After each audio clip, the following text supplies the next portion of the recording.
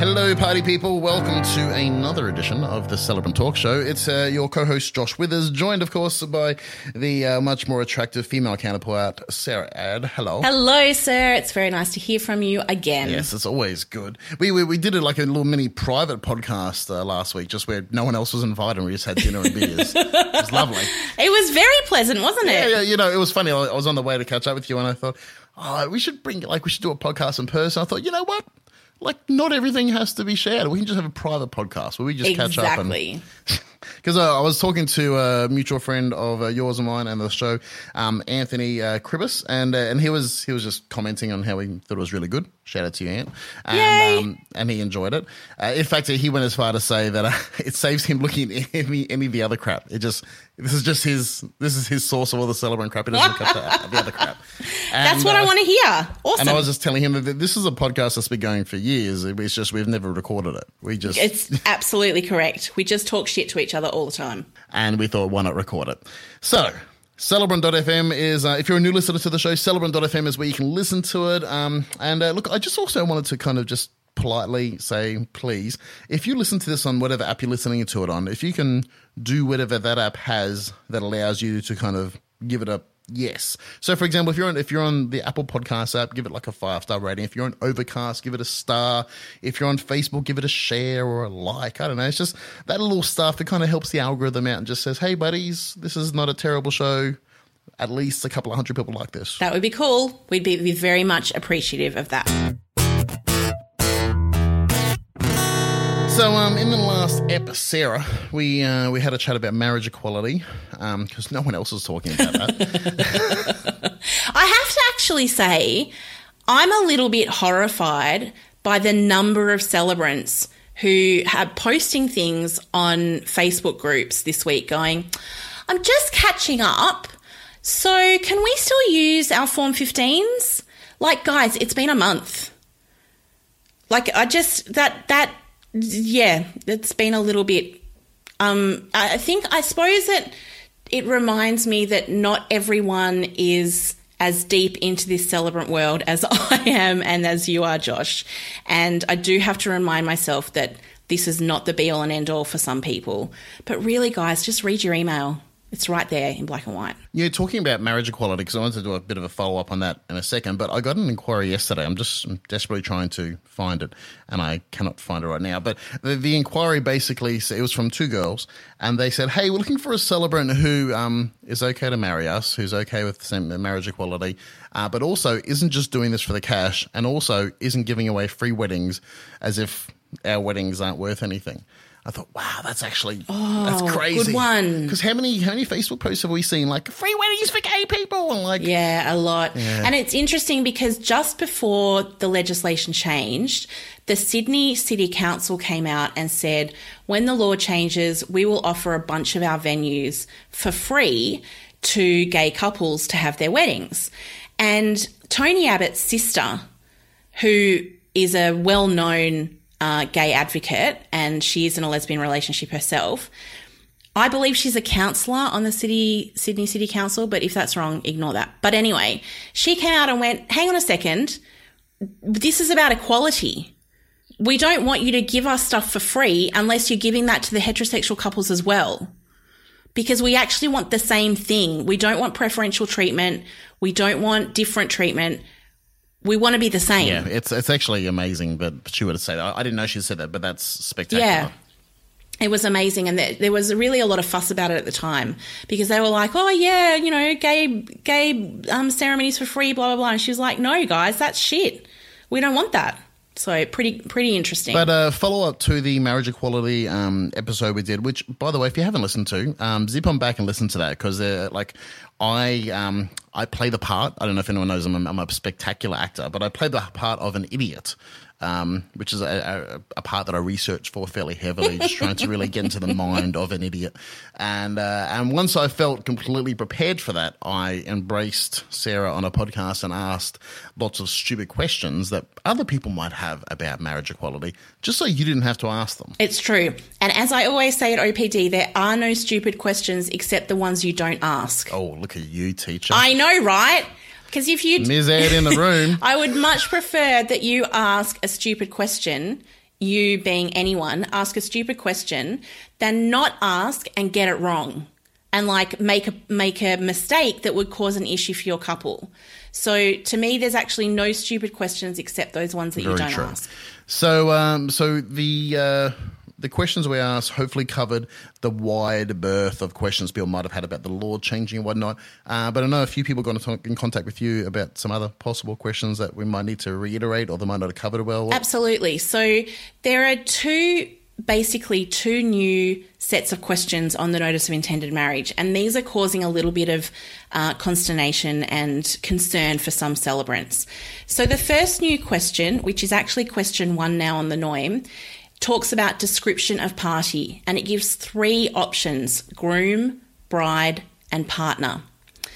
The fact sheet that was released when the legislation changed from the Attorney General's office said parties may choose which description they would like to use. Then it went on to say male parties can choose groom, female parties can choose bride, and parties who do not identify as either gender can choose partner. Now, the way I read it was that those were examples. They used the word can. They did not say male partners must choose groom and female partners must choose bride. So there's been quite a bit of concern around the celebrant community about who can be what description. Basically, the answer is they can be whatever they want. So I have, for example, a female same-sex couple who I'm marrying on the 20th of January. One of them has chosen groom and one has chosen bride. And that's fine because that's their prerogative. Now, one of the administrators on the AFCC Facebook group, Lou, did actually write to the Attorney General's Department to ask this question. And the response that he got from them in an email was that, yes, parties can choose whichever descriptor they want, regardless of their gender. So even though it hasn't been publicly said in any forum, on any fact sheet, that male parties may choose bride or partner, they can. It's fine. So when I'm reading legislation and fact sheets and guidelines and things like that, I'm always looking for those nuances in language. The word can means that there's an option. The word must means that you're required to follow that rule that they're setting out there. So just to reiterate, question 1, groom, bride or partner, parties may choose which description they use regardless of their own gender. Does that make sense? Makes perfect sense to me. Excellent. All right. So we may end up with 2 brides, 2 grooms, a groom and a bride, a groom and a partner and a bride. There's going to be lots of different amalgamations here now. You know what's funny is because I've put that to every couple that I've done a NOIM with, and I said you get to choose your title. I said you can choose to be groom, bride, or partner. And everyone kind of looks at me a bit weird, and I'll just choose groom, thanks. And I kind of, like, I don't want to force anyone to choose partner because I think that's probably illegal. But like, I don't want to heavily influence them. But I'm kind of saying, hey, if you're like a modern couple, like, you could be 2 partners. Like, even if you're in what we might call a traditional, heterosexual relationship, you can be 2 partners. That's kind of cool. It's kind of modern. Absolutely. And I even think that I've got one. Yes, I do have a same-sex male couple who I'm marrying on the 21st of January, and they have both chosen to be partner. What are the titles there for? Like, so if you choose to be a partner, like instead of husband, you're then a spouse. Is that right? You don't have to be. You can choose. So in the legal vows, you can choose whether you take your other half as husband, wife, or spouse. So obviously, the logical thing would be that if someone chooses to be described as groom on the Notice of Intended Marriage, they would then choose to be described as husband in the vows. But it's not a thing that it has to be that way. So the female couple I've got, where one of them has chosen groom and one has chosen bride, the one who's chosen bride has chosen to be referred to as wife in the vows, and the one who's chosen groom has chosen to be referred to as spouse in the vows. Again, choice. God, I love a good How choice. good's choice? Love a good choice. Choice is awesome. I know, right? Choice is cool. So they actually do have that choice in both of those places. Now, somebody also did ask me about the difference between partner and spouse, and I just wanted to reiterate that the word partner implies that they're not yet married, which is why it's on the notice of intended marriage, and the word spouse implies that they are married, which is why it's used in the vows. Was there anything else we needed to cover off marriage-wise? Yes, so that was the description of the parties. The other thing that's causing some issues is around the gender. Because that's now also listed on the notice of intended marriage. So previously we didn't have to write their gender on the form because it had to be one man and one woman, and the man always had to be listed under the bridegroom side and the woman always had to be listed under the bride side. So that's why we've never had to write gender on the form before. But now there's a new question 4, that asks for the parties' genders. And the options here are male, female, or X. This is a place where they do not get to choose. You must list their gender based on what is on the paperwork they give you to prove their date and place of birth. So it is actually possible in Australia to have X on your passport, which means non-binary, gender non-specific, genderqueer. There are lots of different descriptors that people use to describe themselves as somebody who does not identify as either male or female. And it is possible with a letter from a registered medical practitioner and various other things to have that documentation changed so that it actually says X. So if it says X on their passport, you can write X on the NOIM. You can't just write X on the NOIM if they turn up and on the day and go, oh, look, my passport says male, but I actually want to be X. That's not a choice. We can't choose here. As I have seen some celebrants saying, yeah, they can choose that. No, they can't. It has to be whatever is written on their paperwork. Now, birth certificates are a bit different. I've only looked into the Victorian birth certificates. I know that for Victorian birth certificates, you can get your gender changed on the birth certificate after having gender reaffirmation surgery. But I don't think you can get it changed to X. I'd have to do a bit more looking at that. With passports, you can get your gender changed on your passport simply with a letter from a registered medical practitioner or psychologist. You don't have to have had gender affirmation surgery in order to get your passport changed.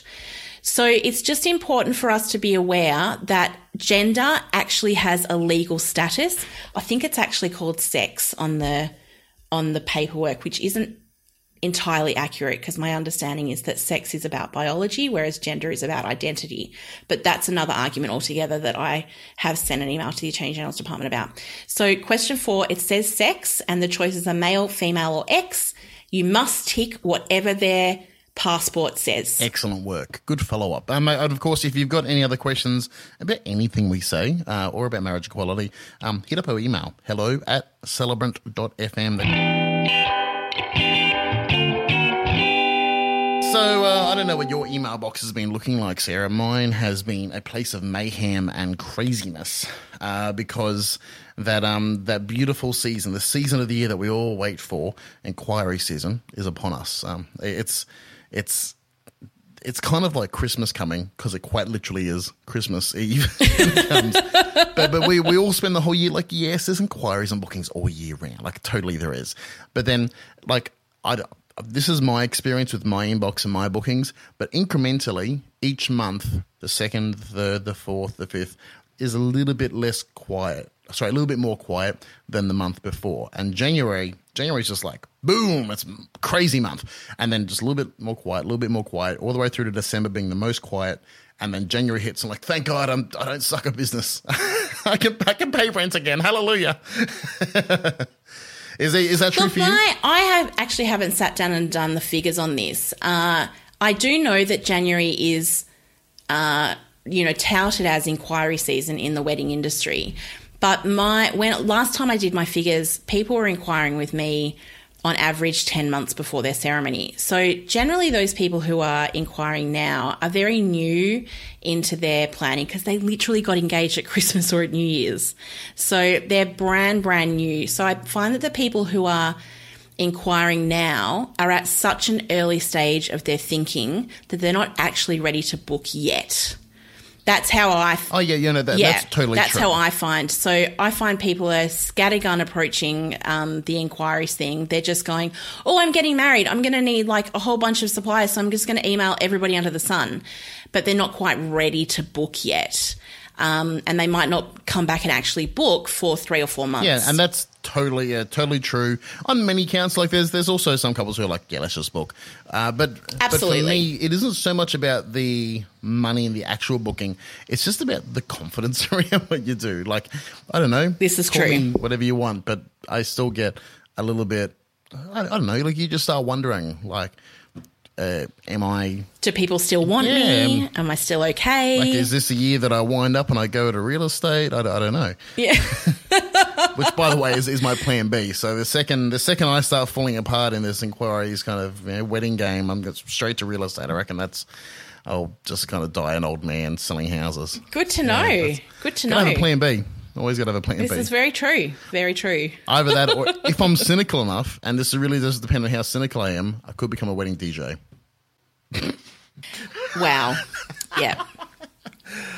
Although, to be honest, most DJs go the other way. They become DJs first, and then they become a celebrant. Oh, true. Because, when you're old, like, you don't want to be lugging all that equipment around and, like, bumping out at 1 o'clock in the morning. Just a shout out to the possible DJ that listens to the show. I'm sure you're a lovely human. But there is one. Yeah. Hi, Daniel. Dan's in. But there's somehow I don't know why. Like, why do old guys that know how to use sound system go like, I just hate my life that much, I'm going to become a wedding DJ? You see them at the wedding, they're like just sad. I'm like, go home, man, have a beer. Bless. Yeah. Okay. So we want to talk in this episode about inquiries and just that kind of the January process, because January is its own weird, beautiful, lovely month in the wedding industry where we're marketing heavy. We got Hello May's got its big annual come out, and there's new editions of White Magazine, and all of the directories are just going hard. Like, and there's also major wedding expos. Yeah, expos. Huge expos with 100 or 200 suppliers and literally thousands of people through the doors. Yeah, so it's nutso time in the wedding industry, and so the celebrant's position in that. And look, I can talk about this till Kingdom Come, but I wanted to open it up with you, Sierra. What is your like? How are you approaching January? I'm going to market myself. I'm going to kind of make some money. What's your January? To be honest, I'm a little bit lazy, and I just do the same thing in January that I do the rest of the year. Except that I do a major expo in January every year, and I have done since I started my business. My very first expo was the 3rd and 4th of January 2014, and I took 10 bookings at that expo. So I do a major expo in January, and I feel like to a certain extent expos are not working as well for me as now when I'm sort of a bit more of an average cost than they did when I was cheap when I started. But I still feel the need to have a presence at a January expo, because that is the time when brides and grooms have got time because they're on holidays or they've just kind of easing back into work, so they've actually got some time to start thinking about their planning. And B, as we've discussed, they just got engaged, so they're excited and they're all like looking to see what's around and trying to start making plans. So I've had people that I've met at expos in January who've then come back to me 6 months later once they've booked their venue and their photographer and they've got their date, and they've booked me. So for me, it's about getting that inquiry on the books at the time in January is really important, and following up those leads and those sorts of things. But in terms of other marketing stuff, as I say, kind of lazy. Sorry about that. It's funny how so many people in the wedding industry have got these really different opinions on wedding expos. Like you spark up a conversation anywhere in the wedding industry, and there's going to be, if you've got three people in front of you, one of them's going to be like, I swear by wedding expos, it's the only way I make money. Yeah. There's one guy who's like, would never do one. If you caught me there, kill me. It's the worst thing I could ever go to. And then there's someone who, and I'm probably in the middle, who like, I don't want to be out, but I don't want to I don't want to sort of rely on them, and I don't know whether they're amazing for me, but I still do them because I need to maintain a presence because, and this is my rationale, that the people getting married, like the people that just got engaged, they have never heard of Josh Withers. They do not know that I exist. They might have seen me at a wedding. They probably didn't. and even though I might have all these opinions, it doesn't matter because they don't know I exist. And if I'm the right celebrant for them, I need to get off my ass, put the pants on, and go out to a wedding expo. Please do put the pants on. That's every part time. of my processes, which we'll be covering. That is good. That is we'll good. Covering that in a future episode. It's interesting though because look, we've talked about this in a previous episode. That for me, part of the beauty of expos is the networking with other suppliers. That's super important to me as well. And I feel like if I don't have that presence at the one or two expos that I now do a year, that I'm missing out on that important networking time.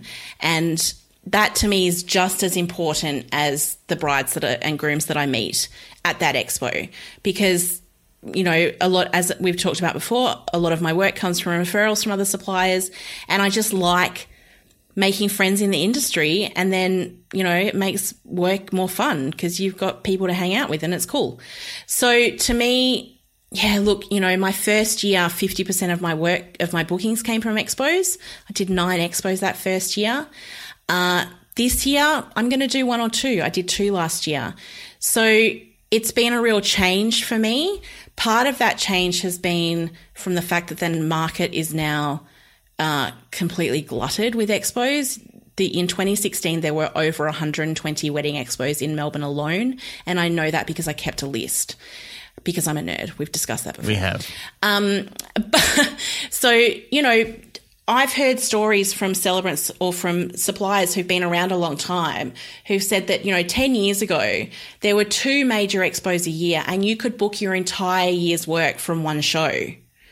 So, expos were crucial back then because you could literally take 30, 40, 50 bookings from one expo. I just don't see that happening anymore.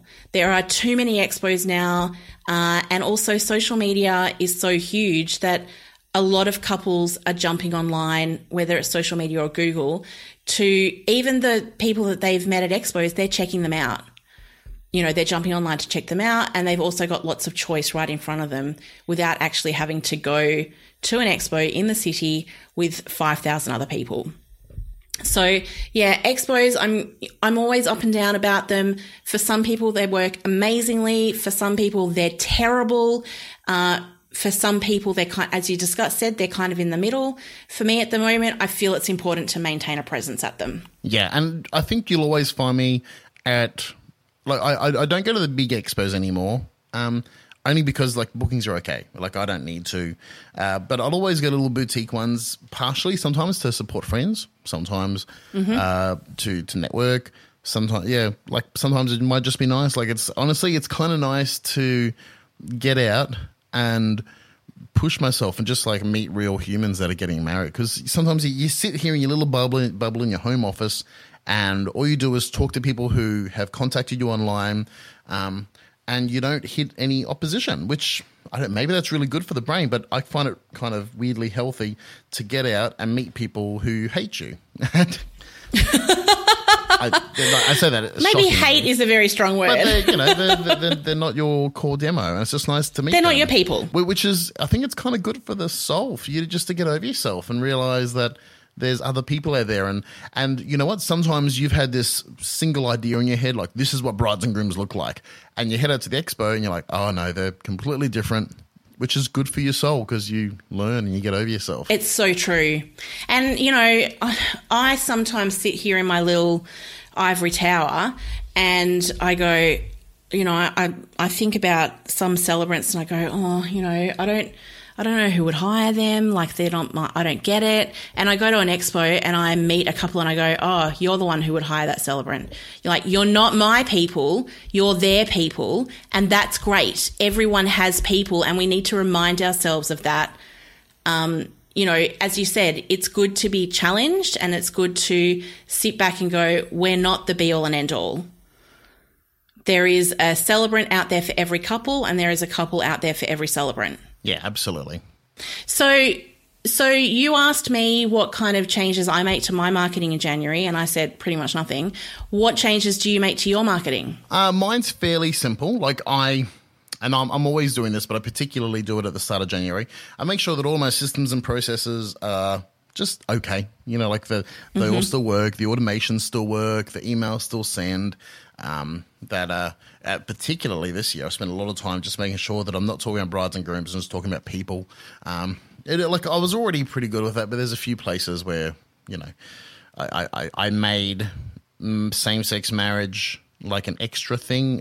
For example, there was a part of my process I said, and if you're a same-sex couple, then when the law changes, we'll do your marriage for free. Which is not bad or offensive, but obviously no longer required. So yeah, absolutely. And it's interesting because I heard from a photographer who's a friend with another celebrant, yada, yada, that celebrant had received a phone call on the 8th of December from a couple who said to her, you are the only celebrant whose website was up to date enough that it didn't talk about, I'll do your ceremony for free. It didn't talk about commitment ceremonies because she'd gotten up at the crack of dawn to make sure that she'd stripped all of that stuff out. Which is an intense effort. Like, good on her. Massive effort and good on her, and it paid off. Yeah. Because, you know, that couple was looking for someone who was on the ball and they found her. Yep. So, you know, that's amazing. So, yeah, I'll make sure my systems and processes are okay.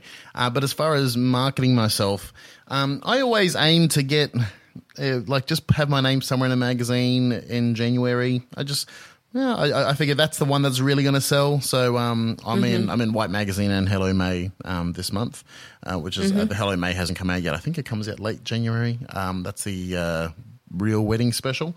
In fact, honestly, if anyone listening sees that, which I'm sure you will because you work in the wedding industry, more than likely one of your weddings is in there. I'd love to hear everyone's opinion on. I did a really different ad.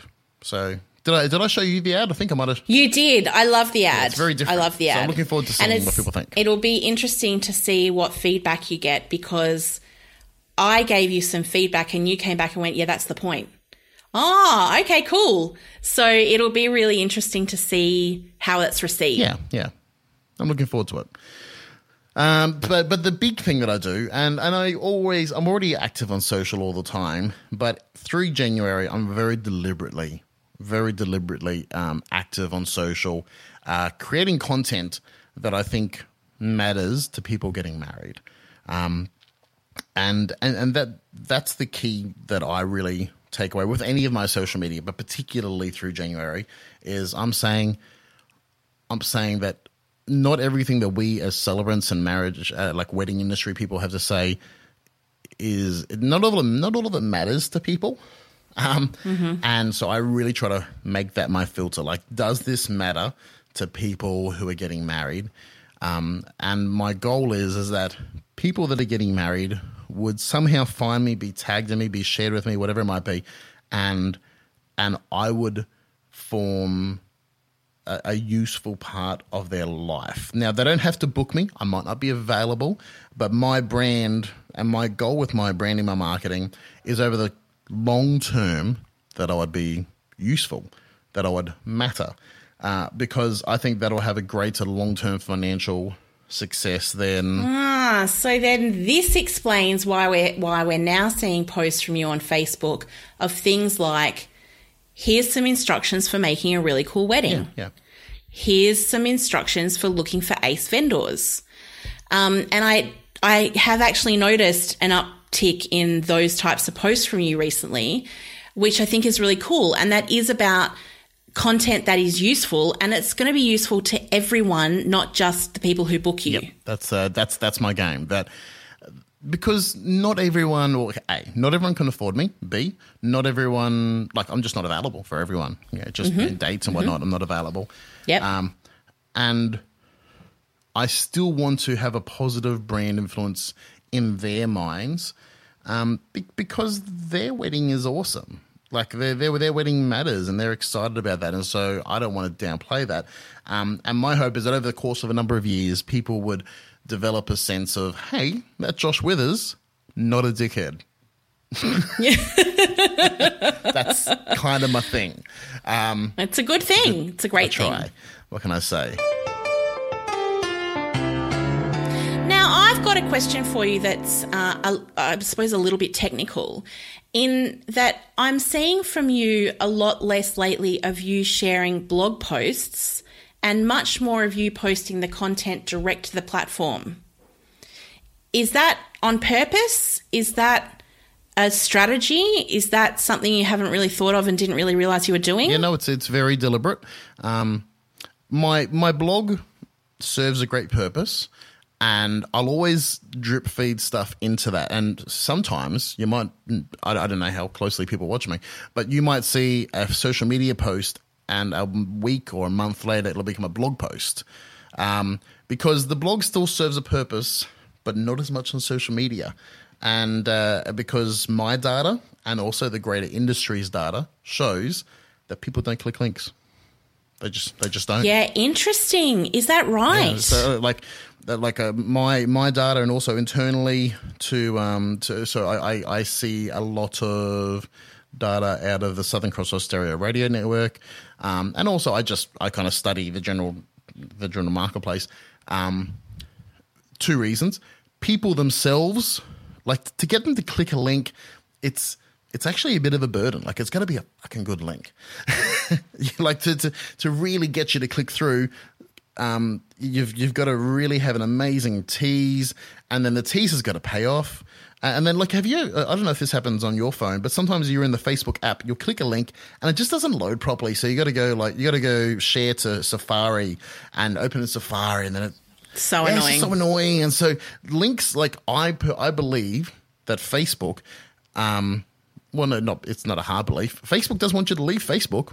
Like, yeah, of course. Like, for example, if I'm like, if just say I'm not married and I'm on a date, and I'm on a date with a person, and the person and I've got their attention, we're having a great chat, and then someone else who's really awesome and attractive comes and sits down at the next table, I don't desire that person that I'm having a date with to change their attention to the person at the next table. Yes. I want them to stay with me.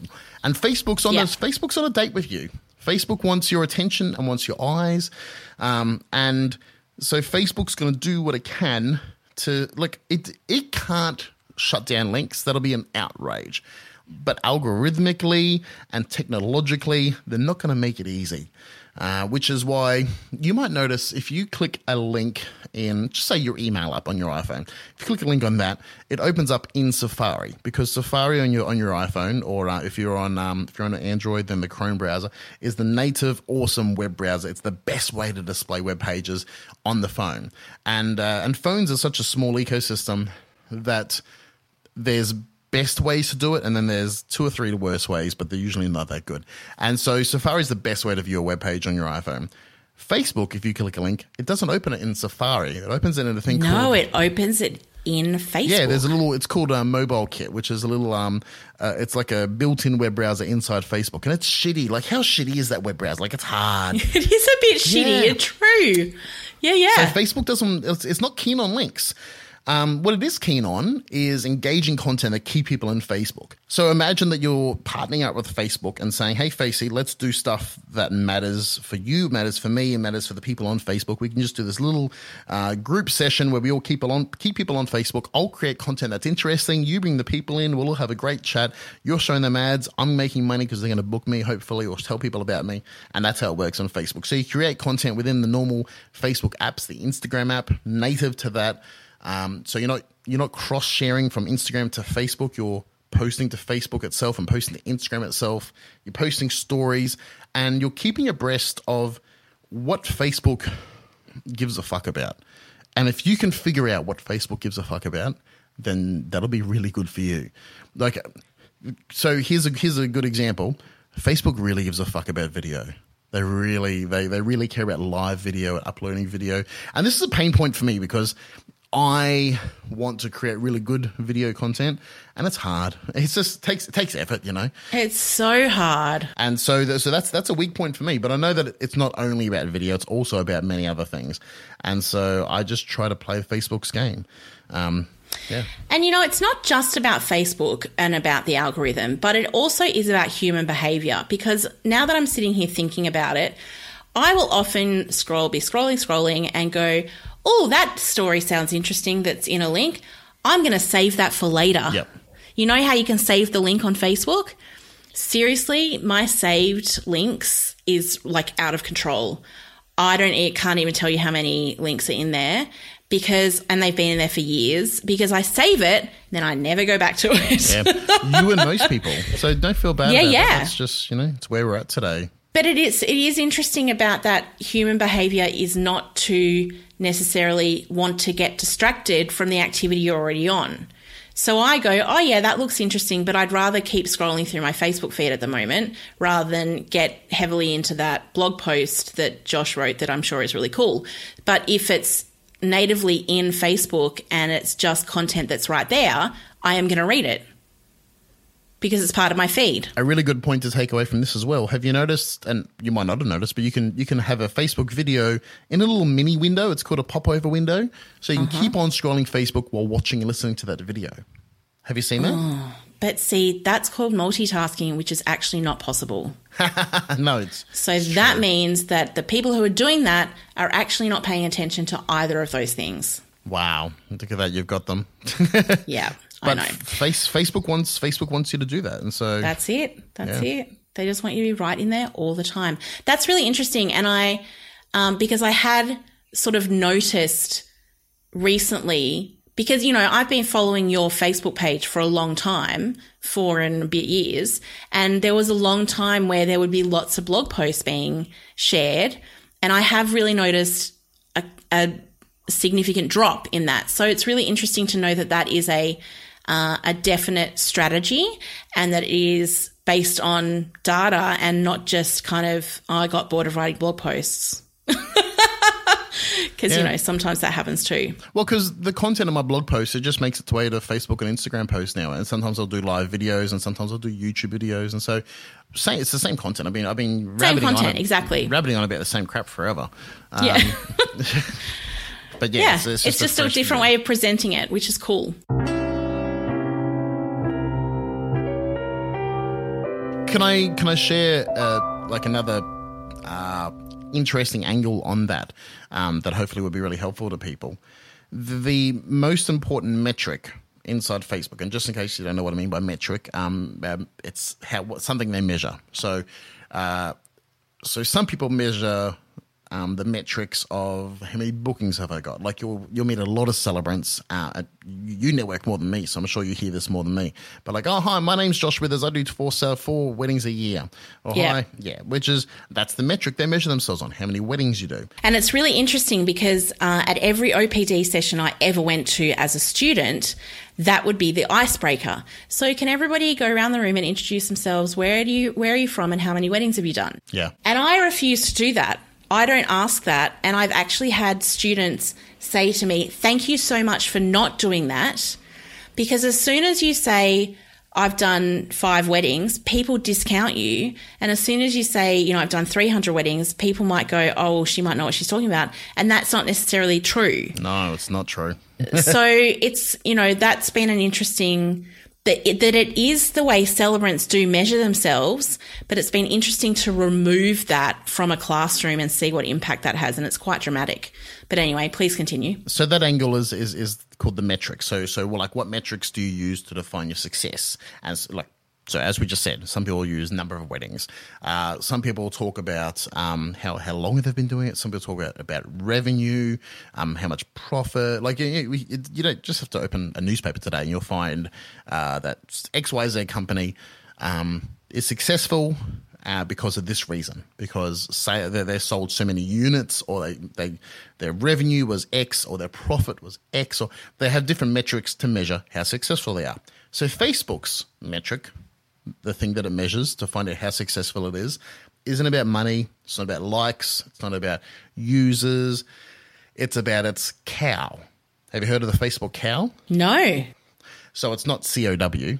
It's CAU, the Facebook CAU. You want to have a guess of what CAU stands for? I'm guessing that the C has something to do with community, but I could be completely wrong.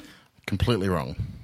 I can't, because I'm looking for an E there because I want to say engagement, but no. Okay, I got nothing. Alrighty. C stands for care. A stands for about. What do you reckon the U stands for? Users? No, cares about us. I thought that was too easy. How many people care about us as Facebook? Oh, yeah, good one. Because the more people that care, the more people that give a fuck, that's what matters. Because if you've got 24 hours a day, you've got 7 days a week, you've got so many dollars, so many minutes, so many apps, what gets your cares gets everything else. If I care about Facebook, I might upload a family photo to there or a funny photo. If I don't care about Facebook, I might just send it by iMessage or some other method of sharing. And so Facebook wants to know, do you care? Because if you care, then that trickles down to everything else. And so that's the same metric that I'm trying to do, although because I'm only one person, I don't have this single number like how many, like I've got a tally, like there's 400 people give a fuck about it. But that's the metric I want to increase. How many people in the universe care about me and what I have to say? Because if I can make that number bigger, then over the long-term success and long-term life of my business, I might have a little bit more success. Yeah, cool. So that's what my social media is trying to do. I'm trying to get more people to care about me. Yeah. And, look, here's the hardest thing, because a lot of people look at that like, oh, God, I've got to convince someone to care about me. Like, totally. That's not the hardest thing yet. The hardest thing is having a backbone and yes. actually having something to say, actually having a thought in that big grey skull of yours, like actually having some opinions and like people talk about me having, he's outspoken or controversial. I'm like, no, you know what? I've just turned my head on for the day and I've thought about something and I thought that's awesome and that's shit and I've expressed it, and that's how you make people care about you. And that's the thing, is it's not just about having thoughts, it's about expressing them. Yeah, and being intelligent enough to gather that thought together into a place where it makes sense to someone and someone else can respond to that. Someone else can say, I totally agree. And then another person can say, I totally disagree. And another person can say, that makes me happy. And then another person can say, that makes me sad. And another person can say, that makes me angry. Because that's what you want. You want people to engage with you on a point of, to a point where it matters. Yeah, absolutely. Interesting. I like it. I've been thinking about this a lot recently because must be in 2 weeks. I'm actually speaking, maybe 3 weeks. Anyway, soon. I'm speaking at BoothCon. Who knew that there was a photo booth conference? There is a photo booth conference, and I'm speaking at it. And I'm speaking on the subject of mattering. How do you matter to people? Yeah. And yeah, that's kind of where I'm at. And this is the same. Like, this is not a new thing that Withers has been going on about. I've been talking about this shit for years. Yeah. But yeah, that's what I'm talking about at BoothCon. And that's hopefully something that really helps other people as well. Talking about inquiry season, it's also worth us talking about process.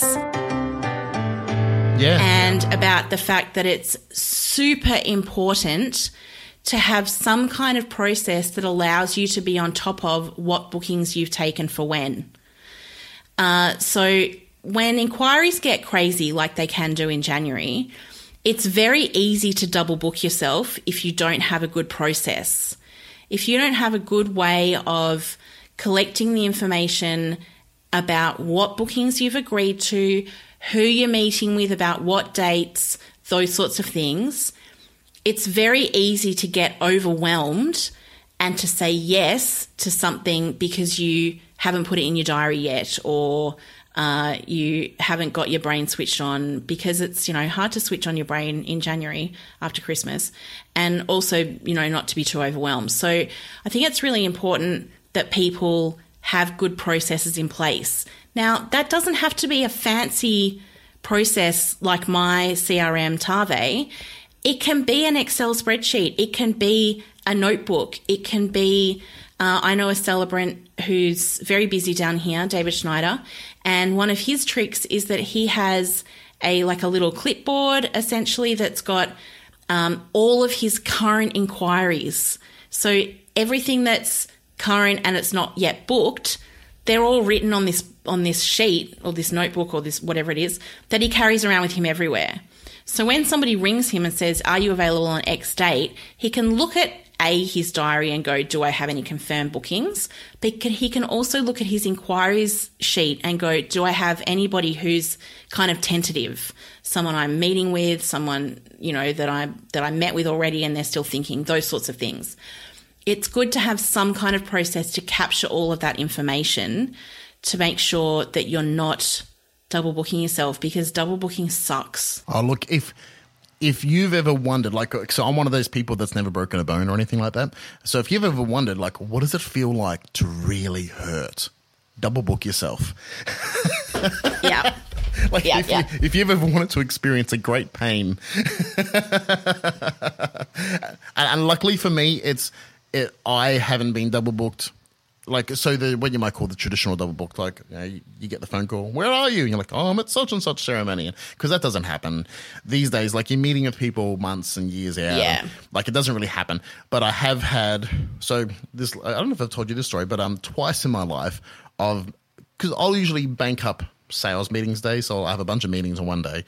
And sometimes I'm not smart enough to go, oh, those two people are talking about the same date. Because what I'll do is I'm meeting with Jack and Jill. Jack and Jill are inquiring for the 3rd of March, and I'll look at the 3rd of March, still available, awesome, and then just move on. and I'm not, my brain doesn't link up, oh my God, I'm meeting with two people for the same date. And so I've gotten home, and they've both booked me that day, and I then have to say, I'm so sorry, guys, to one of them. And so that even sucks. That's low level double booking, and I still feel sick as a dog. Oh, so sick. It's hideous. I've only double booked myself once. It's not even for 2 ceremonies. It's for a rehearsal and a naming ceremony. And they're not even double booked at the same time. It's just there's not enough travel time to get between them. And I'm losing sleep over this and I've shifted the rehearsal by half an hour and the ceremony only has to shift by half an hour. But it's hideous. It's horrible. And it's just because I checked my lovely board on the wall that has my ceremonies on it because the ceremony was booked after the rehearsal was booked. So I didn't check my diary that had the rehearsal in it, and that was stupid and that was bad on my behalf because I'm usually really good at that stuff. But I was in a rush one day, she sent me this thing. I went, can you do this time? Yes, no problem. And it's awful. So, these processes are super important. And the beauty of having a system like Tave, the CRM that I use, is that it even puts any inquiries that have come through that have a date attached to them, it even puts those in my diary as tentative bookings. So even when I look up when somebody rings me and says, are you available? As long as I actually look at my diary and not the bloody board on the wall, though everything's in my diary, even the tentative dates that have not yet got bookings attached. So that's really helpful for me. But, there are different ways of doing this. I met with some new celebrants yesterday who aren't even celebrants yet, they're students. And one of the women was feeling quite concerned about the fact that she's not very computer savvy. And she said, well, what do you use for your diary management? And I said, yeah, but it doesn't matter what I use. The important thing is what's going to work for you. And she has a paper diary. So we talked about things like when you get an inquiry, write the tentative booking on that date in pencil. And not until it's paid do you want to write it in pen. Those kinds of systems. If you use a diary properly, you don't ever actually have to think because you can write your milestones and when everything is due and all those sorts of things in it. It's no problem. So whatever system works for you, just have a system. Is what I'm saying. Have a plan. It doesn't matter what the plan is, because I've got a friend who uses the old traditional. I don't even know where you get one these days, but the old traditional back of the toilet door kind of calendar. Oh yeah. Yeah. He uses one of those, and that's his thing. And you know what? That's cool. Like that kind of system would not work for me because I just want to have it accessible on my phone, and they're not accessible on my phone. But yeah, you just got to have a system. It doesn't matter what the system is, but the reason the system matters is because it's kind of like you have a default behavior. And so when you have a system and an understanding of how it all works, you have a fallback in your head to say, oh yeah, when this happens, I do that. And so when you get an inquiry, you go, cool, I'll get back to you in 3 days. Once I travel up to the mountain where my calendar is stored, I'll look at the calendar, I'll have a look if I'm available, and I'll get back to you. And that's an okay system. Bit weird, but it works. Absolutely. And so I think that's the take home for me on inquiry season. It is a bit nuts. It is a bit crazy. And know that not everyone is going to be ready to book you straight away. But regardless of all those things, have a process, whatever works for you. We've come to the kind of the hour-ish part of the podcast, so we're going to start wrapping up in a second. But I just wanted to quickly... Also, I've got to get to a marriage ceremony this afternoon. As I look at the clock and, oh my God, where'd the afternoon go? But I did want to quickly address how you and I both do an inquiry. So an inquiry comes in, what do you do? So what do you do? Sure. I mean, obviously it depends on how that inquiry comes in. Most of my inquiries these days come by email. Not by phone, not by text, not by Facebook message. They come by email, which is great because then I can track them. I write back as soon as I can.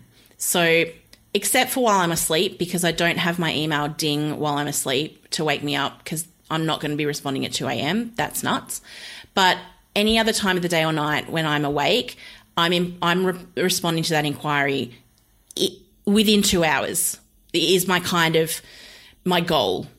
Obviously, sometimes it's different if I'm heading to a funeral or whatever else. But even if I know I'm going to be out for a couple of hours, I'll often write back and go, just on my way to a ceremony, thanks so much for your inquiry. I'll send you a full quote, in 4 hours or whatever. So I do try to get back to them very quickly. My first email back really depends on what they've asked, because some people will just straight away go, we're getting married on this date at this venue. We love your website. We love your social media. We want to get together for a chat. Awesome. So I'll write back to them and say, great, this is where I hold meetings. This is my availability over the next week. Let's put in a time. Other people will write and go, can you tell me your cost and your availability? Which always amuses me when they come through my website contact form, because all of those things are on my website, and if they manage to find my website contact form, they've probably also found my pricing, etc. But anyway, that's fine. I have a little paragraph that I cut and paste and I send that back to them, and I always finish with, would you like to get together for a chat? I've tried just assuming they'd like to get together for a chat. I've tried writing back with my paragraph and then going, so let's get together. This is my availability. And that really turned people off. That doesn't work for me. I know it works for some people, but for the people who contacted me, they kind of went, oh no, I'm not ready for that yet. So that's okay. I would just write back and go, here's my spiel. Here's my inclusions. Here's my price. Would you like to get together for a chat? They come back and go, yes, great, let's sit down. So that's kind of my basic how I deal with it. Then it's sit down for an obligation-free chat.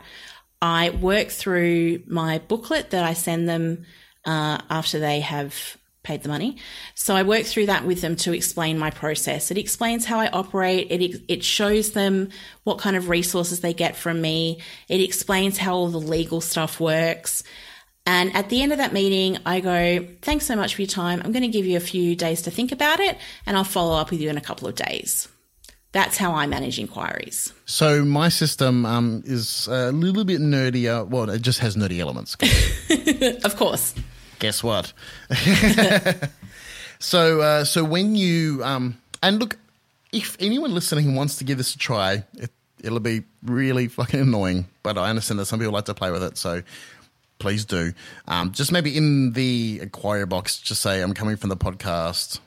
Just to respect my processes, because you'll drive me nuts. So I'm opening myself up here, being open and authentic, and you're you're okay to give it a shot. Maybe just do the wedding inquiry for the date that you like today. If you're doing it today is the 8th of January, do it for today. If you're doing it for whatever day, just do it for that day. Otherwise, you just fuck with my processes. So, but hopefully everyone can understand I'm being kind by letting you do this. So people inquire via my website, marriedbyjosh.com. They click on the contact form, fill the contact form out. And when you click submit on that form, a number of things happen. In my calendar, so in Google Calendar, you can have a number of calendars under the single kind of calendar. So I've got a celebrant calendar, I've got a family calendar, and I've got an inquiries calendar. And I've also got a miscellaneous calendar, which is for kind of like sometimes I've just got to block off travel time and stuff like that. So I use my miscellaneous for that. But my inquiries calendar is a calendar where every single inquiry goes to, and I delete them from there once the date's booked. But the reason I have that is as you click done, you inquire with Josh, it makes an entry in that calendar saying Jack and Jill want to get married on this date. It says inquiry from Jack and Jill on the date and the time that they inquired for, puts their phone numbers and email addresses in the calendar item. So that way when Jack and Samantha inquire, I'm going to be like, I've already had an inquiry for that day. And I'll tell them, I'll be honest, and I'll say, hey, so you guys know, I'm currently available, but I've had 3 inquiries for that day recently. So I just want to give you the opportunity to, if you'd like to expedite things, then that's how we do it. What happens if they inquire for a date you're already booked? Because if they're on separate calendars, does that talk to each other? No, it's not that smart. The calendar systems are shit. But that's why I only have one calendar, because I just look at my one calendar and that's got both my inquiries and my bookings on it. So when I view, if I'm like right now, I click calendar and I open it up, I can see both items next to each other. They're just, the inquiries are green and business is orange. So that's, so I can see them. Okay, that makes sense. So sometimes I'll just disable the inquiries calendar because there's a lot and I just want to get rid of them. And also I want the different colors because the different colors help me operate. So they click submit. It makes a calendar entry. Then it sends them a text message saying, hey, thanks for inquiring. Your inquiry's been received. We'll get back to you real soon. But while you're waiting around, add me on Facey and Insta and we'll talk soon. So I send them my Facebook and Instagram links. So on their phone, they can click through and add me on social media. And so that text message is sent. I get a notification on my Apple Watch and my iPhone, iPad, laptop. So not an email. I do get an email, but I don't have notifications on for emails because it would drive me nuts. But I have a notification pop through using a notification service called Pushover, and it goes bing, and I get new inquiry from Jack and Jill for the 1st of February. And at that time, I get to have a look at my calendar. If it's a date I'm available for, and the date that I'd kind of like, I recognize that a speedy inquiry would be better. I'll make a point to get to my computer sooner rather than later. If it's for a date I'm already booked, I'm like, I'll get to that in a couple of hours. I'm just going to let them know I'm not available. So that's why I have the notification come through. So I have an opportunity to reply quickly or to reply slowly.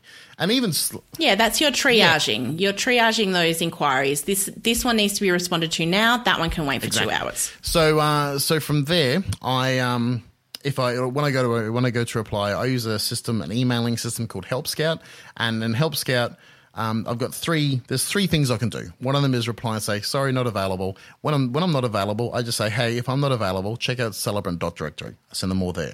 And hopefully everyone that's on the celebrant.directory website, that's what they do. They all refer back to there. That's kind of hopefully how it works.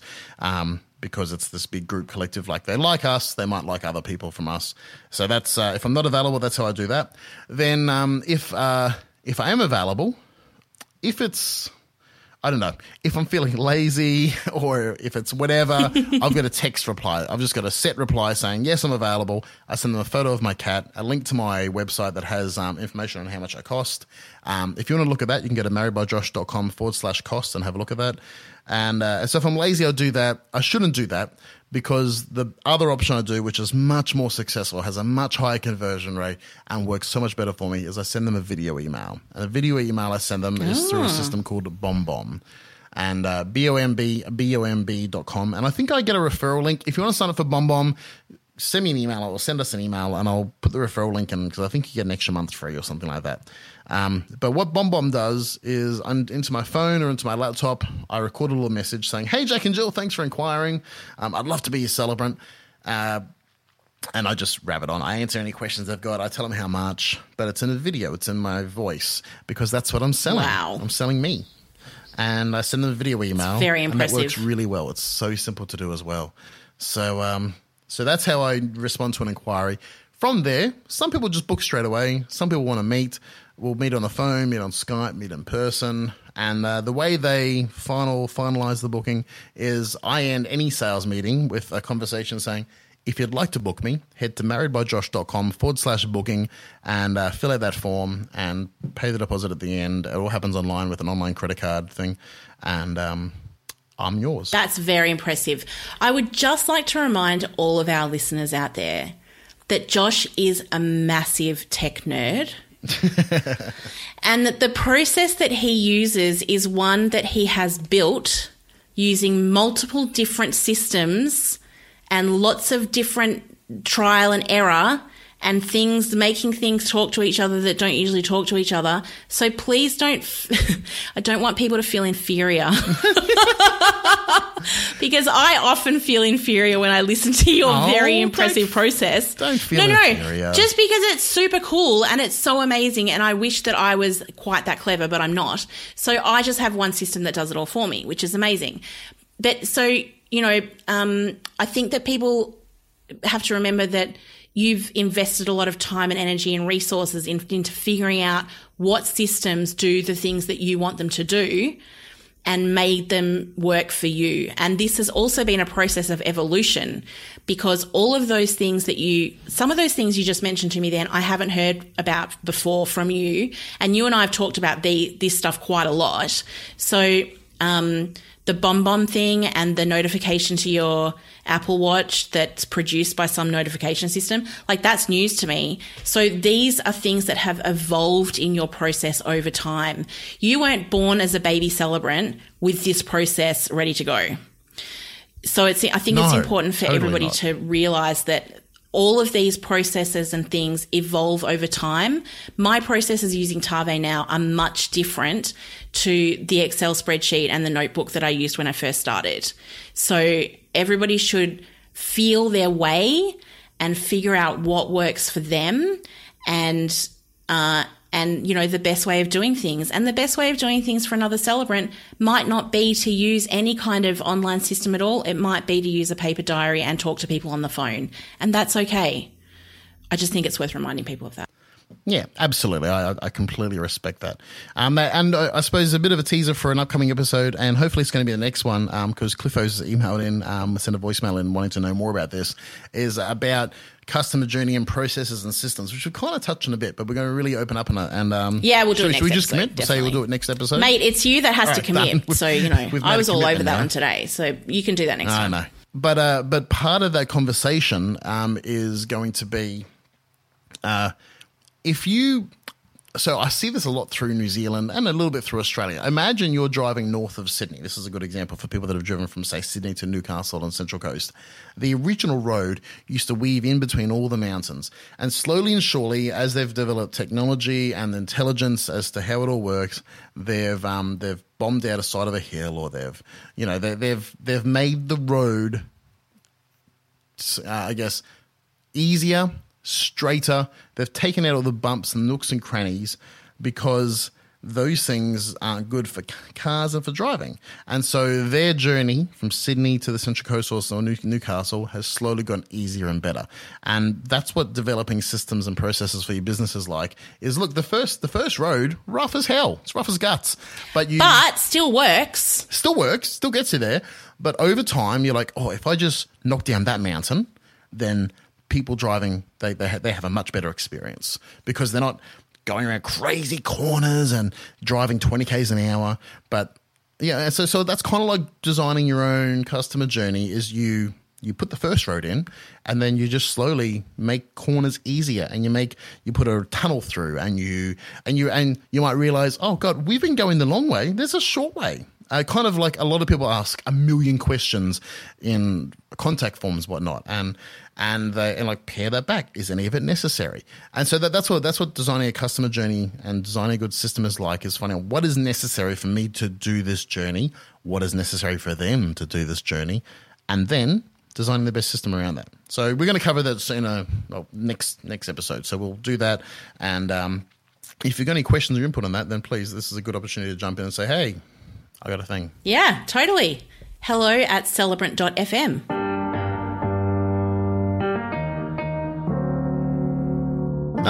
From here, Sarah, it is always a pleasure to hang out with you. Thank you so much. Always a pleasure. Thank you very much indeed. If you want to know more about the podcast, listen to other episodes. If you want to share it with people, the website really simply is celebrant.fm. You can just type that in and boom, you're there. Like we just mentioned, the email address is hello@celebrant.fm. If you want to hook up Sarah on Insta or Facebook, how do we get a hold of you there, Sarah? Sarah Aird, Civil Celebrant. And I am at Married by Josh. Thank you for listening to another episode. We just really enjoy doing this and we love hearing you guys give us some feedback. So thank you so much. Sarah, have a great weekend. Thank you. You too. Chat soon.